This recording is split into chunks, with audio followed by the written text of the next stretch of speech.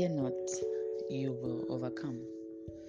We live in unusual times. All around us are reports of economic difficulties, illnesses, the threat of global terrorism, natural disasters, and so much more. And privately, we may carry our own secret fears too. The fear of not matching, the fear of losing a loved one, the fear of our own death. Only you know what it is that scares you so much. But here's a word to encourage you. Ye are of God, my little children, and have overcome them, because greater is he that is in you than he that is in the world. 1 John 4 verse 4. Fear is not sinful in itself. It is like an eternal warning system alerting us to potential danger. But fear can lead to sin. When it convinces us to put safety and control first, it undermines our faith and trust in God. What it does to us is even more pathetic. Fear paralyzes us, imprisons our spirit, and limits our potential.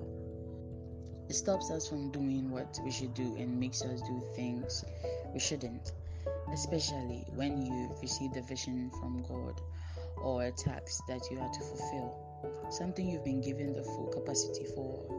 Then you hold back, refuse to move forward. You shy away from opportunities because you are afraid. What ifs and what nots fill your mind. One day, a young man sat on a park bench, watching a squirrel in a tree. It was aiming for a branch so high above it looked like a leap of suicide. Suddenly, it jumped, missed, and landed on a branch several feet lower down. Immediately, it steadied itself and got ready to jump again.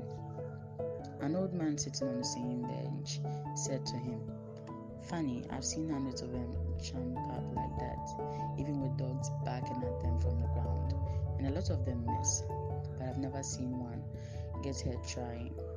Then he added, "I guess they must think it's better to take a risk than spend your whole life where you don't want to be.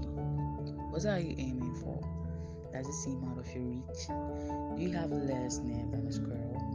Go ahead, use your faith, take the leap. God will catch you if you fall. Otherwise, where you are today is as far as you are ever going to get." The opening scripture seeks to remind us of who we are and why we should not fear. We are of God. We are made after His very nature.